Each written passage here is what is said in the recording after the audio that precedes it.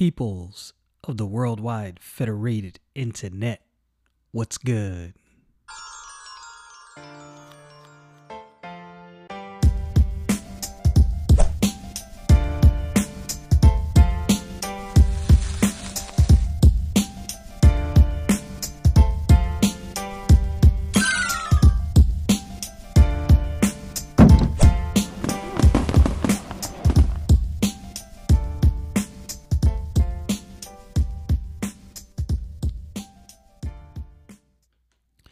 So every time I think about getting out of the book of Jonah, I go back, I read some more, I listen to some more people talk about some things, and I'm like, man, okay, now I need to go back and revisit this right here.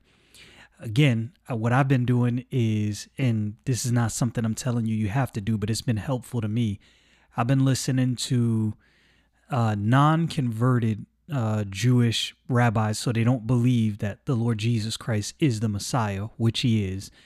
And I've been listening to what they say about the book of Jonah, the different things they believe about the book of Jonah, and what their approach is to the entire book. And it's very interesting. And what happens is, as I go through the book, as I move past, I'll hear something said and I'll go back like, oh, wait a minute. I missed that. I completely missed that. And I think the reason and how that happens is even though they don't believe that the Lord Jesus Christ is the Messiah, they understand certain things about the book of Jonah. It's kind of a weird way I think about this, because they don't accept the Lord Jesus Christ as the Messiah.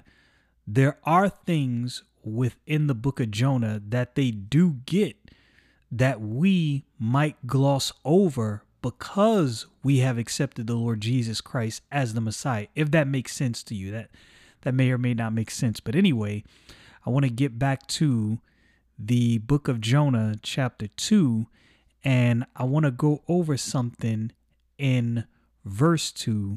Let's get into this. All right, so in verse 2, Jonah says something. He said, I cried by reason of mine affliction unto the Lord, and he heard me. Out of the belly of hell cried I, and thou heardest my voice.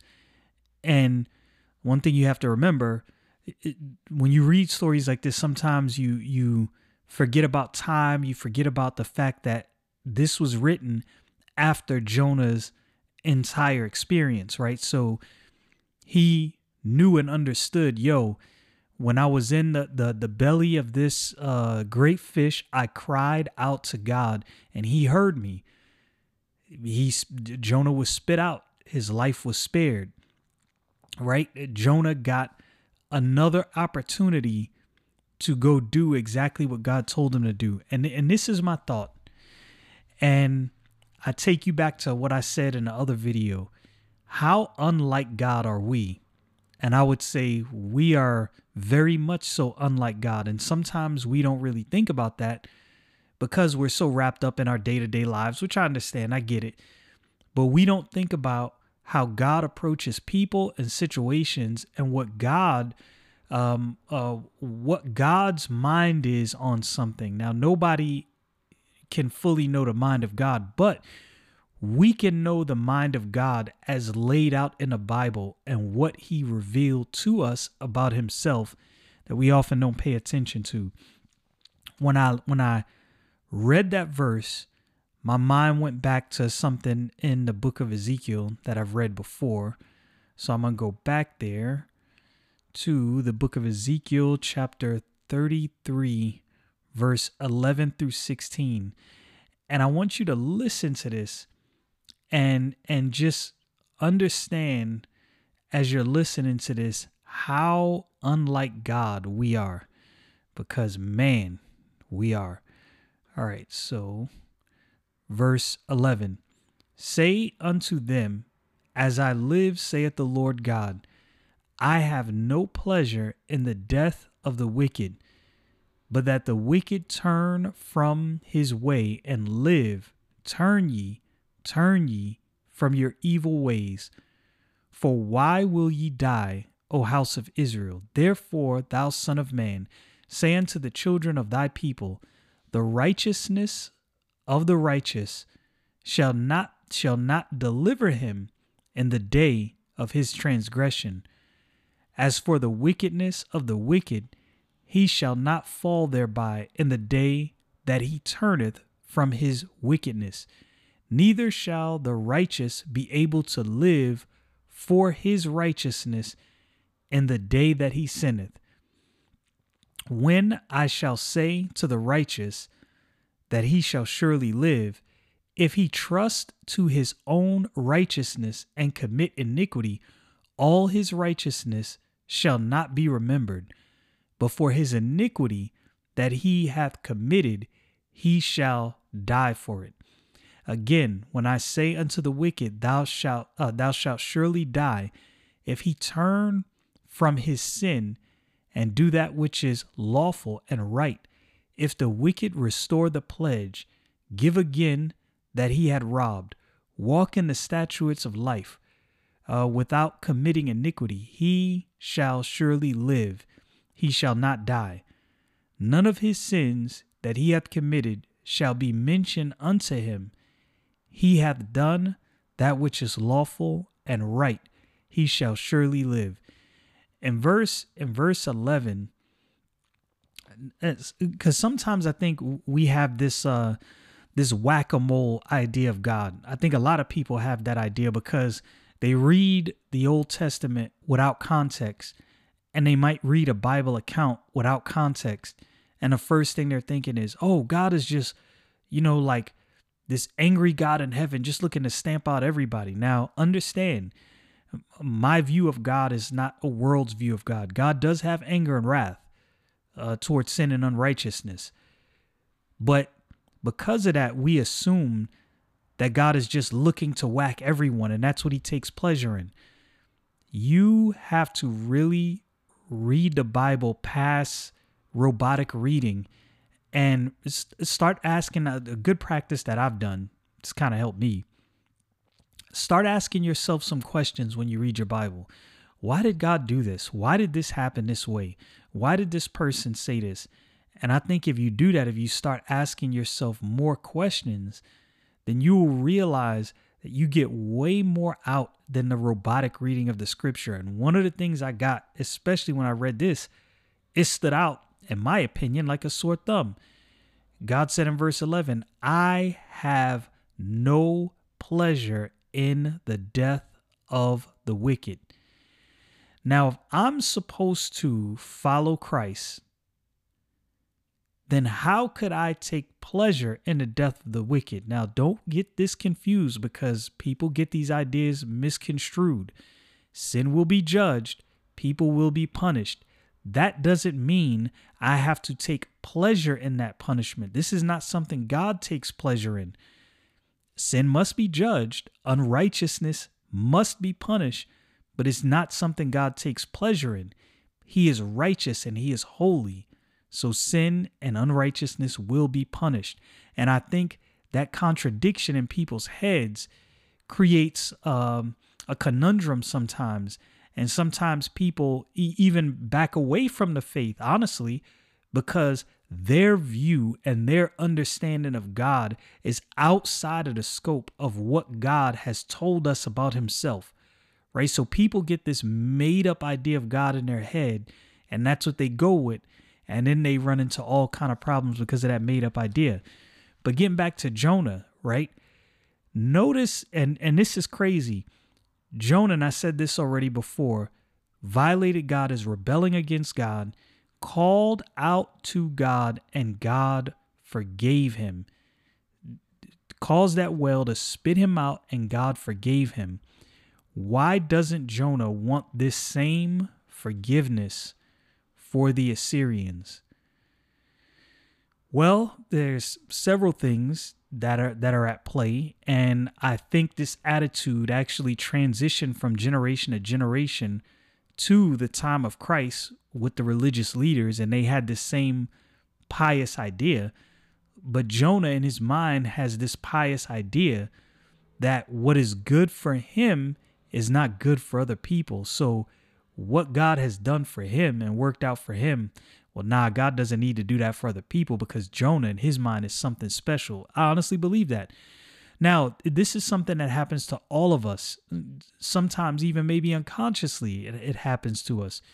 We get this idea, like, you ever had a sin, something you've done, something you violated, and you realize at some point that you need God's forgiveness.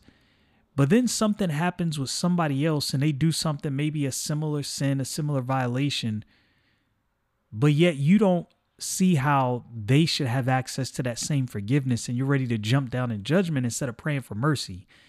This is where Jonah was at. He's missing the whole principle nature of God. And here's the funny thing. Verse 13, something very interesting is said. God said, when I shall say to the righteous that he shall surely live, if he trust in his own righteousness and commit iniquity, all his righteousness shall not be remembered, but for his iniquity that he hath committed, he shall die for it. Notice it says his own righteousness. Isaiah chapter 64. Where's my notes at? Isaiah chapter 64. Yeah, this was a notes day for me, because this was a kind of a broad thought. Isaiah chapter 64 and verse 6. There's a statement made. But we are all as an unclean thing, and all our righteousness are as filthy rags.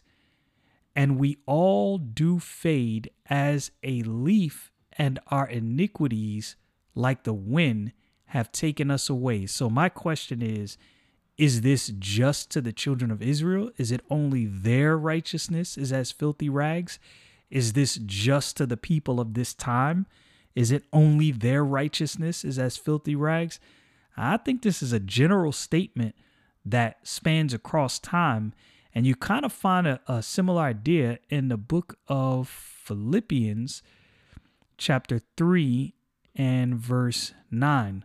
The Bible says, and be found in him, not having mine own righteousness, which is of the law, but that which is through the faith of Christ, the righteousness which is of God by faith.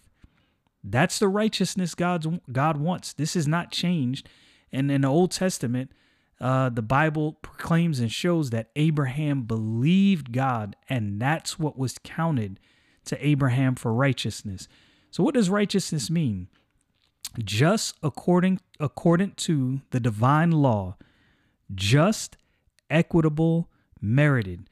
The only way you're just, equitable, merited before God is through faith. Is not through your own works. That's filthiness. You can't bring that to God, and nothing has changed from the Old Testament to now. And there's a reason I'm getting to all of this with the book of Jonah. And it kind of leapfrogs from the book of Jonah back to the present and goes back to what I said about the Sadducees and the Pharisees really not paying attention to what was being said. Jonah wasn't ready to let the sins of the Assyrians past be forgiven. Jonah wasn't ready to forget that. And the thing is, that's unlike God. God said, yo, if there is an unrighteous man, if there's a wicked man and he turns from his wickedness, he's good. That wickedness won't be brought up anymore. That I'm going to tell you something.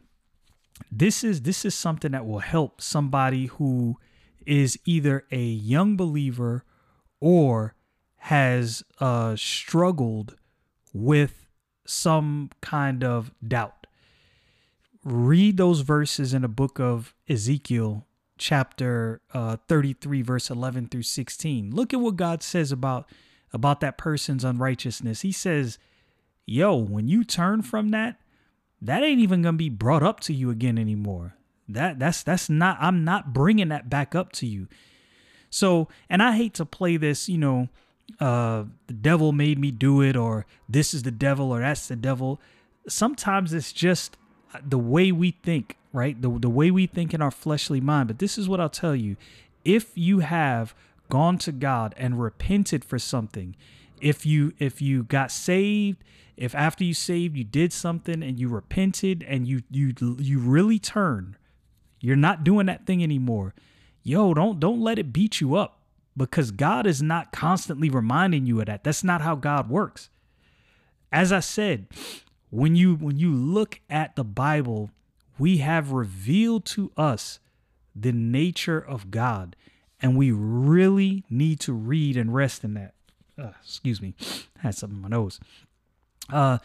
So now, why did I say all that? Okay, so if you go to the book of Matthew, chapter 9 and verse 10 through 13, we're going to read something. Let's see, let's get to it.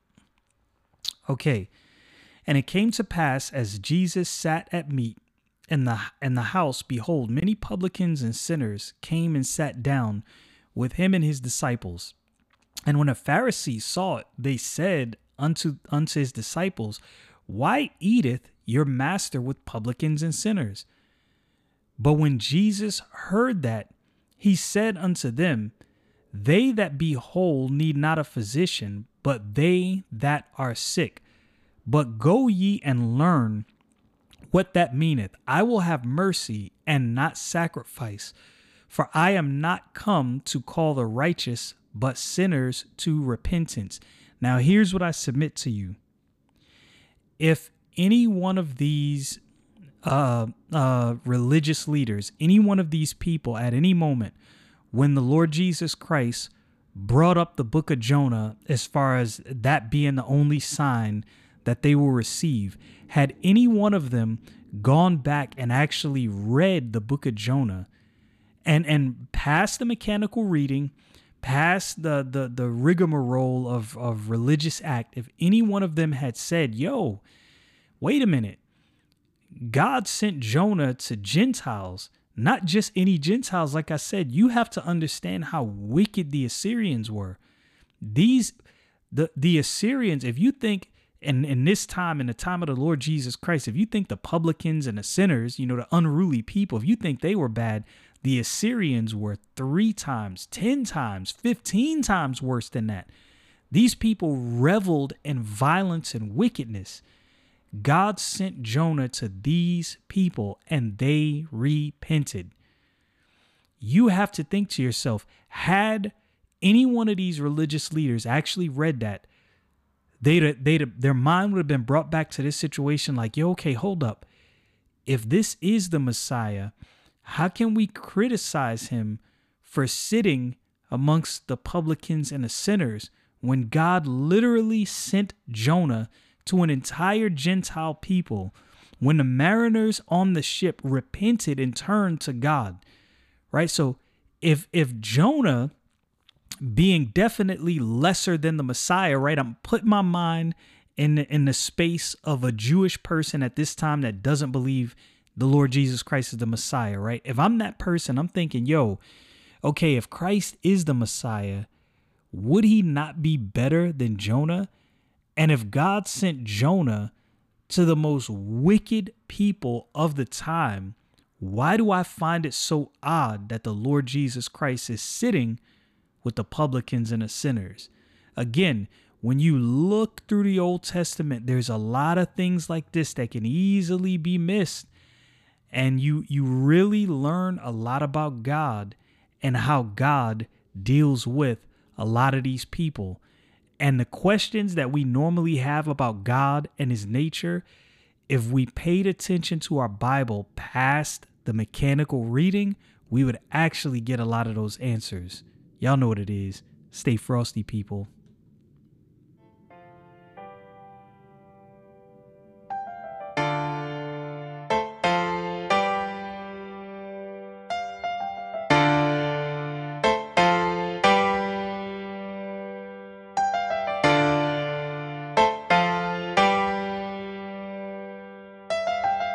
What's going on, peoples of the Worldwide Federated Internet? I am under the weather today. Crazy saying. I wonder where that comes from. So I'll return to podcasting as soon as I'm feeling better. No, it is not the Rona. Tested negative for that. I believe it might be sinus congestion. Anyway, pray for me and I'll return as soon as I'm feeling better. Thank you guys for listening.